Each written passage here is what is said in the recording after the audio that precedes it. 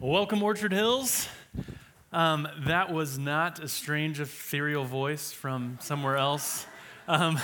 We usually have the outdoor service pray to close our worship time to kind of connect our two services. So if you didn't know, during the 11 o'clock, we also have people worshiping outside because we've been running out of room in here. So welcome to everybody outside. Welcome to everybody in the room and those who are watching online. We're really glad that you're worshiping with us today, that we're going to get to open the Word of God together. My name's Sutton, Wirt, and I'm the community care pastor here, and I'm excited to get to continue our fall series with you today called Made for God, Identity, Gender, and Sex. Last week, Scott did a great job setting up what is a difficult topic. You know, there's a lot of high tension around this topic in our world today. And so Scott did a beautiful job of just bringing it back to the Lord and who He is. And so what he said is that we are made in the image of God. That's what we as Christians believe, that we're made in God's image. And so that means that we cannot know who we are unless we know who God is. We can't know who we are unless we know who God is, because we were made in His image. We were made to reflect Him. And so that's going to be very important as we continue through this conversation. And then Scott also laid some ground rules, kind of some rules of engagement, you might say, of how we're going to go about these messages. And there's 4 things that he mentioned. The first is this: we're going to approach this from a biblical perspective. So we are, if the Bible is not your authority or what you're basing your beliefs off of, then we're probably going to disagree a little bit. But we're going to stick to the Bible. We're not going to preach our opinions. We're going to preach the Word. That's our plumb line. That's our authority. That is what is going to direct our lives. We're going to conform ourselves to this, not tell it to conform to us. The second thing is that this is not about politics. This is about people. Right now in our country, there's a lot of tension. And issues of sexuality often divide people on political lines. That's not what we're talking about. We are talking about those who are often caught in the middle, people like you and me who experience brokenness in all kinds of ways. And so one of our main premises is that we believe that all of us, every single one of us, are sexually broken. All of us have some version of sexual brokenness that we need the Lord to heal us from. We can't fix it ourselves. And so we are talking not in an us versus them way. That's not going to be the tone. But we are saying this is about all of us who need the Lord's grace and healing in our lives.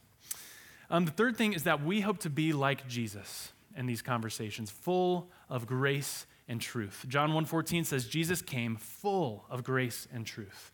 Not a little bit of both, not some kind of balance, but full of both grace and truth, and we want to be the same. And then finally, fourth and finally, Tuesday evenings, right here in the sanctuary, 7 p.m., we'll be gathering together to have conversations around these issues. We don't want this to be a one-sided thing. We want to hear from you and the things that you've seen and that you're struggling with. And so we had a great conversation here this last Tuesday, and we're going to do that again, 7 p.m., so we would love for you to join us. Well, today we are going to be talking about the topic of gender, what it is and why God made us the way that He did.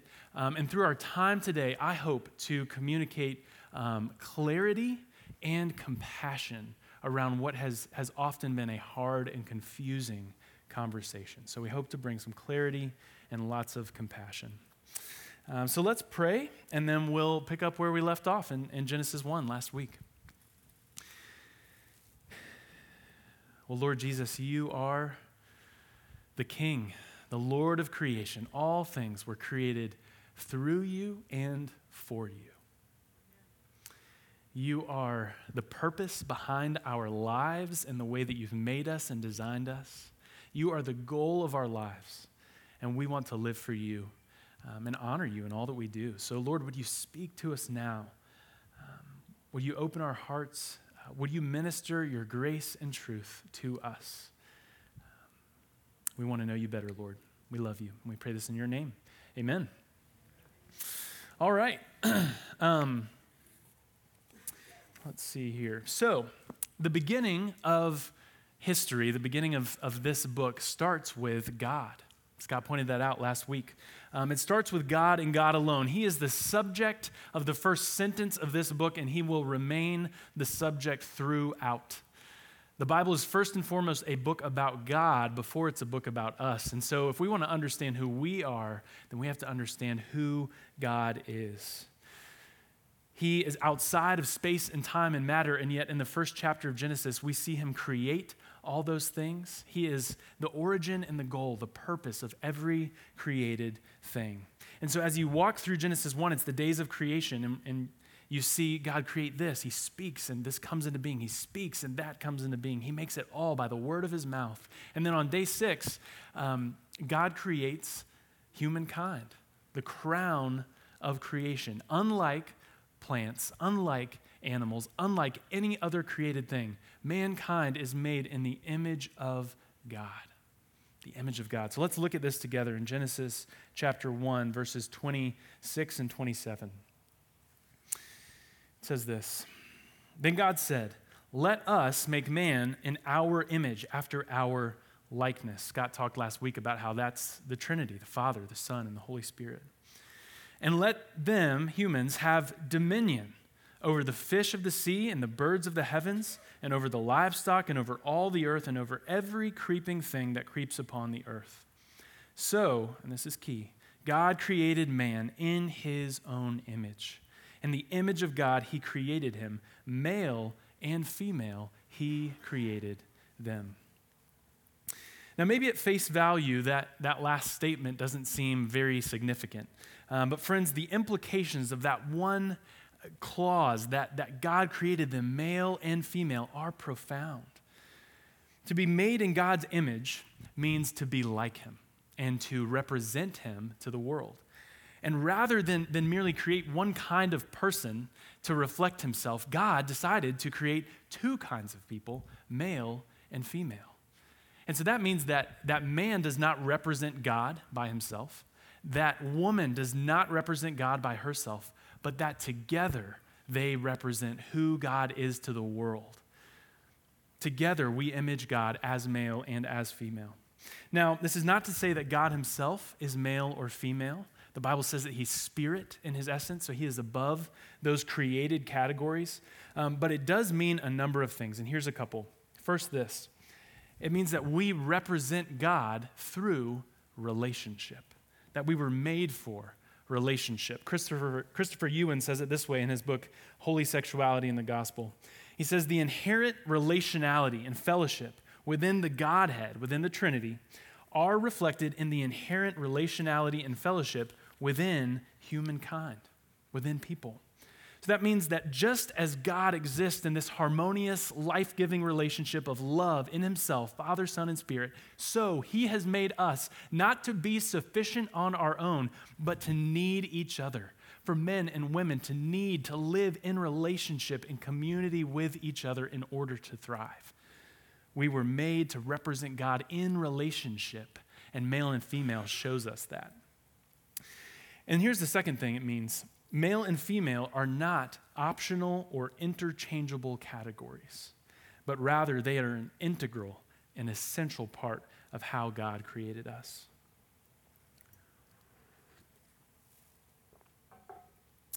Friends, this is where the rubber meets the road for us today. Rather than operating on the assumed biblical worldview that God made us male and female by design, in our culture today, the categories of male and female instead have become a customizable part of our identity, which we believe that we can change at will. How has this happened? Well, I'll spare you the history lesson, although it's really interesting, and I'd love to talk to you about it if you want to hear. But really, for hundreds of years now, modern Western culture has been rejecting any sense of submitting to tradition or any kind of outside or external value in favor of the individual person being enough and discovering themselves on their own. We are now at the point where it is not just frowned upon, but it's actually considered unethical to suggest that someone needs to conform to some kind of outside standard. Instead, our movies and our books and our songs are all telling us to look inside, to look to ourselves, that the greatest meaning and purpose in life is to look inside and find your most authentic self and be that, whatever that is. That is what our culture is telling us today, and this has invaded every part of our lives, including, and really especially, our gender and our sexuality. So next week, we're going to talk about the way that we live out our sexuality and what that means. And today, we're just focusing on gender. So it used to be that the words sex and gender meant the same thing, but they don't anymore. As early as the 1960s, those words began to be used in different ways. And so now we would say that biological sex refers to whether you have a penis or a vagina, but the word gender refers to the psychological, social, and cultural aspects of being male or female. And even more specifically now, we hear the term gender identity, which refers to one's internal sense of self as male, female, both, or neither. So you've got biological sex, but then you've got gender identity, this internal sense of what gender you are. And in our world today and in our community and valley, more and more people are experiencing an incongruity between those things, a sense of conflict between their biological sex and their gender identity, their internal sense of self. And those who experience this incongruence or disconnect have come to be referred to as transgender. Now, the term transgender is actually a really big umbrella term that is used for anyone experiencing any level or kind of what the DSM refers to as gender dysphoria. The DSM is the diagnostic manual that psychologists use to diagnose general mental disorders. And this one is gender dysphoria, that internal sense of conflict between your biological sex and your gender identity. This could be on the one side, perhaps a guy who just doesn't feel very masculine and doesn't feel right in his body. But it could, on the other side, be someone who experiences crippling and really life-inhibiting gender dysphoria. And I think that it is so important that we grow in compassion, just like Jesus would and does for those who are hurting and suffering in this way. And so I'd like to read just a couple descriptions from people who've experienced gender dysphoria and how they describe that experience. This person says, "The piercing to the heart feeling when you feel like every single person in the room is staring at you, like your heart is ripped open and they're just picking at the pieces. This may sound pretty harsh to someone who's never experienced gender dysphoria. However, for me, it happens in some degree almost every time I'm out in public places with people around me. It also happens before I get ready to go out, and this has become such a battle. Fighting just to leave my house, and by the time I've fought for hours at a time, I'm exhausted and broken. I feel inadequate, broken, and just want to disappear." Here's another person's experience of gender dysphoria. An electric current through my body that caused my joints to ache, my stomach to turn, my hands to shake, and nausea in the most severe moments of dysphoria. Laying in bed at night, it almost felt that the electric circuits in my body didn't quite match up, like cramming two wrong puzzle pieces together. Now, friends, I don't know about you, but these experiences sound terrible. They sound like something that I would not wish upon anyone at all. And yet that is what people all over our world are experiencing today. And maybe even some of you here are experiencing this today. In addition to this, we're also witnessing what psychologists have called an outbreak of rapid onset gender dysphoria. This is a phenomenon that's largely presenting in female teenagers who experience some level of gender incongruence, quickly determine that transition is necessary, transition, but then regret that decision, and oftentimes, a few years later, detransition. Now, this is a lot. Maybe a little more than you bargained for at church today. But we believe that the Bible speaks to these things. And so I'd like to lead us to a biblical conclusion of grace and truth. We'll start with the truth. The fundamental question here is whether for a person who experiences gender dysphoria, what determines who they are? What determines who they are? Right now, our culture is saying psychology. That internal sense of self, that is the most true thing about them. That's what determines who they are. And really, that shouldn't surprise us. We've been preaching that message for decades and decades now. Be true to yourself. Be your authentic self. Figure out who you are. Look inside. Look to your heart. That's who you are. That's what our world continues to say. But for Christians, and as Christians, we believe instead that theology and biology determine who people are. That God made us male and female, and our biological sex is not an accident, but a good part of the way that God created us. And theologically, we believe that God is the one who has the power to determine who we are. That we don't get to decide for ourselves our identity, that it's not a customizable part of us. It's not something that's even achieved or earned, but it's something that's given. That God gives us our identity. He says who we are. Only He can tell us who we are. But we also acknowledge this, and this is the other side of the truth coin, that our bodies and therefore our gender, while good creations, have been horribly marred and broken through the fall, through sin coming into the world, through our first parents, Adam and Eve. So let's look back at Genesis chapter 2. In chapter 2, we see a retelling of the creation of man and woman. And so in the first chapter, you've got this kind of high-level overview. God makes men and women. In the second chapter, you see God make the man first. He makes the man. He says, you are to work and to keep the garden. And he tells the man, but don't eat from the fruit of this one tree. That's all that I ask of you. Trust me. And then God, out of the man, creates the woman, someone who is like him, but corresponding to him. It says a helper fit for him. And so men and women have these different roles, these different responsibilities, and yet they work together. They are of equal value, but they are interdependent upon each other. They need one another, just like we need the Lord. But then notice this, at the very last verse of the chapter, in Genesis 2:25. It says, the man and his wife were both naked and were not ashamed. They were naked and were not ashamed. Isn't that incredible? They had bodies that were completely exposed, and yet they felt no sense that something was off or wrong or ugly or uncomfortable or dirty.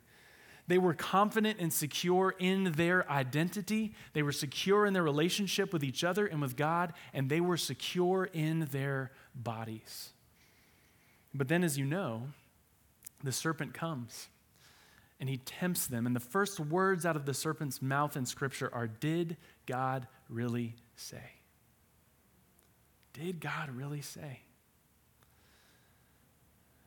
Friends, the serpent is still saying that today. And in getting Adam and Eve to question whether God's way is best, he convinced them that going their way was best, that redefining truth on their own terms was what was best. And that day they took of the fruit, they ate it, and that was sin, rebellion against God. And that day the world broke. Their sin plunged them and us into a horrible reality. Our relationships with God and with each other became fractured, as did our relationships with our bodies. Now notice this, what it says in Genesis 3:7. This is after they've eaten the fruit. It says this, the eyes of both were opened, and they knew that they were naked. And they sewed fig leaves together, and they made themselves loincloths. When sin first enters the world, Adam and Eve feel it in their bodies. And so really, this is where gender dysphoria began. This is where the feeling of not being right in our own skin began. This is where we began to resent our bodies and to rebel against the bounds that God has put upon us as His creatures who are made in His image as male and female. And so to look out on the world and to see people who are ill at ease in their bodies, to feel in ourselves a disgust or a self-hatred or a loathing of our own bodies should not surprise us. This is what we believe about the story of the world and what has happened to us. And since the beginning of time, we have continued over and over to look for fig leaves to hide ourselves with, to look for some kind of fig leaf to cover the shame of our nakedness and our brokenness. Every generation has its fig leaves. We keep looking for something that the world and the enemy promises. This is going to make you feel better. This is going to give you peace. This is going to give you life. And it doesn't work, and it's never worked. That is the painful but very real truth. We are broken and in need of covering. And that's where grace comes in. So a little later in chapter 3, verse 21, God has come to the man and woman and to the serpent, and he's pronounced judgment. There are consequences for sin. But then in verse 21, it says this, "And the Lord God made for Adam and for his wife garments of skins, and he clothed them." The Lord clothes them in their nakedness. He does not leave them naked and ashamed, but God himself makes clothes for them and covers them. Isn't that beautiful? And friends, that is a perfect picture of exactly what Jesus will later do in the gospel. The good news that he came as the perfect image of God. What you and I failed to be, Jesus was that perfect image of God. He lived a perfect life. He died a substitutionary death in your place. And he rose so that you could have life, so that you could be covered, so that your sin could be covered and you could walk now not in your own brokenness and your own self-righteousness, but in his righteousness. Isaiah says that what Jesus came to do is to cover us in a robe of righteousness. Isn't that good news? And Paul tells us that the hope that we have in Jesus is not just the salvation of our souls, but it's the salvation of our bodies. We say this every week in the Apostles' Creed. I believe in the resurrection of the body. The good news of Jesus is not just for our souls, it is good news for our physical selves. And one day our bodies will be resurrected and be just like Jesus's, full of power, removed from all of the effects of sin, all of these terrible ways that we feel about ourselves, still gendered, still sexed, but made new, holy and righteous, just like Jesus is. Friends, this is good news. This is hope for all of us, whether transgender or not, whether confident in our bodies or secretly hating them. One day our bodies too will experience the salvation that our souls have begun to experience now. Praise God. Amen? Amen. So, what should our posture, church, be toward those who are experiencing gender dysphoria, to those who are transgender or non-binary, which means that they would not identify with either gender? What should our posture as the church be? I've got 3 things for you. The first is this: to look at the heart. This is crucial. I noticed when I was walking through the book of Mark this past month that something that people said about Jesus was, they said, "Teacher, we know that you're true and that you do not look at people's faces." Jesus looked at the heart. He didn't care about the external so much as he cared about the heart. And so if the way that trans people dress makes you uncomfortable, or if the way that people look makes you uncomfortable, then I would just encourage you, lay that down. Don't worry about the externals. Don't worry about trying to clean people up on the outside. Look to the heart. That is where the transformation that Jesus wants to work in us begins. None of us came to Jesus looking good on the outside, but we can only come to him admitting our flaws and our failures, and he looks at the heart. So let's be like him. That's where the change begins. Second thing is this, to pursue relationship. It is more true now than ever that people will not hear the truth before they have felt, known, and loved, and seen. Friends, we cannot argue anyone into the kingdom. Logic and rhetoric often don't work in these spheres, but love does. The Holy Spirit does. And Jesus spoke truth, but man, he did it with such grace and compassion for those who were suffering and beat up and on the margins of society. So let's pursue relationship with people before ever trying to preach at them. And then finally, number 3, seek understanding. Seek understanding. For many of us, these concepts and people who struggle with these things feel far off and distant. I encourage you, don't let that be so. I have been amazed at the amount of Bible-believing Christians who are experiencing these things, who are writing about these things, who are putting out podcasts and articles and books. We have found so much that's so beautiful and just like Jesus, full of grace and truth. So we've got some books for you in the lobby today. If you'd like to purchase those, that's at cost, just what we paid for them. I'll be trying to stand out there and talk to you about those if you want to. Also on our resource page, orchardhillschurch.org/resources, we've got a full list of even more books than we have out there, Amazon links, podcasts we've listened to, articles we've been reading, and we're going to keep adding to that page, so we encourage you to check that out. And then finally, friends, I think far too often, church has not been a place where people can come to struggle with these things. This has not been a place that's safe to talk about these things. We have made it taboo and unacceptable, and we have pushed many people away. And y'all, we want that to change. We want Orchard Hills to be a different kind of place. So many of you have experienced this church as a place to heal from your trauma and wounds of the past. But in this area of gender is an area that we haven't been as comfortable or open to that or even just knowledgeable about it. And so we want to see that change. We want this to be a place where anyone and everyone can come to find hope and life and healing in Jesus. Now hear me, as your leaders, we remain more committed than ever to the truth, to God's design for our gender and sexuality. We are absolutely committed to that. We are not compromising on that because we know that God is good and right and He loves us and wants what is best for us. He designed us and He knows how we work best. But we are inviting you as a church to lean into grace, particularly in this area. Not to affirm that someone's brokenness is right or good, but to welcome one another as Jesus has welcomed us with all of our flaws, with all of our messes and brokenness, to welcome people in. To say, it's okay that you're not okay.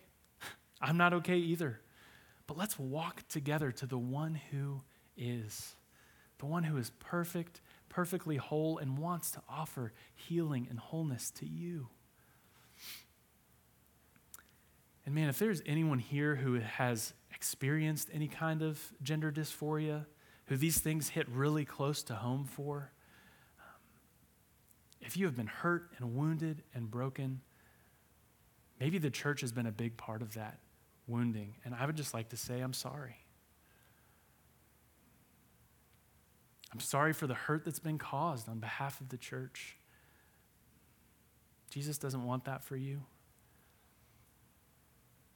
The compassion that He looks at all of us with and our failures and our brokenness is so great. There is compassion in His eyes when He looks at you. And so don't be afraid to share your story here.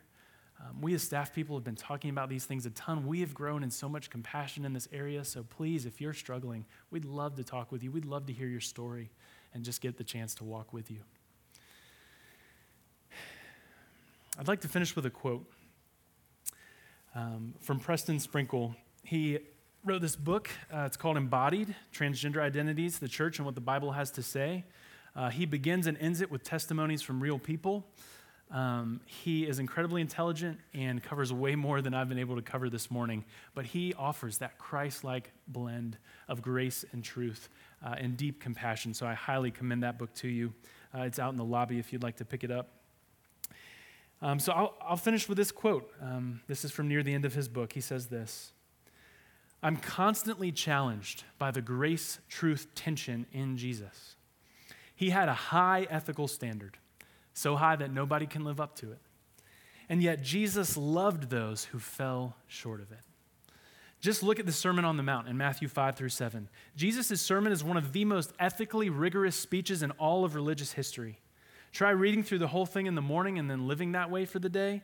You'll fail before breakfast. Jesus had a ridiculously high standard of obedience, and yet he excessively loved those who fell short of it. Jesus was not pro-tax collecting, but he loved tax collectors and they flocked to him. Jesus opposed adultery, but he stood up for adulterers, not their behavior, but their humanity. Jesus stood against sin, and yet sinners wanted to be in his presence. The marginalized, the hurting, the shamed, and the shunned, they all wanted to be around Jesus. They all wanted to go to his church. Do they want to go to yours? Do they want to go to ours? Do they want to be around you? Let's pray. Well, Lord Jesus, thank you. Thank you for the incredible compassion that you have on us. Lord, we confess and admit today that all of us are broken. All of us have some version of sexual trauma and woundedness and brokenness, and we need your healing. The world's offering a lot these days, and none of it works. Lord, we don't want to believe the lies, but we want to believe you. Lord Jesus, salvation is in you alone. Covering for our sin is in you alone. A peaceful, right relationship with our own bodies comes from you alone. So Lord Jesus, would you give it? Would you minister to us in this time? For everyone watching or listening, would you do your beautiful, gentle work of healing? Lord, if there's anyone here who is struggling with some kind of pride and pushing back against the things that we've been talking about or not wanting to show compassion, I pray that you would rebuke that in Jesus' name. Lord, that we'd see that the ground truly is level at the foot of the cross, that all of us are in need of you. And Lord, for those who are struggling and suffering in the ways that we've been talking about, would you lift their heads? Would they see in your eyes the mercy and the grace that you have to offer? Would they hear your voice saying, "Come to me, all who are weary and heavy laden, and I will give you rest"? Oh Lord Jesus, your way is the best way. Help us to follow you. We love you, Lord. Minister to us now in Jesus' name. Amen.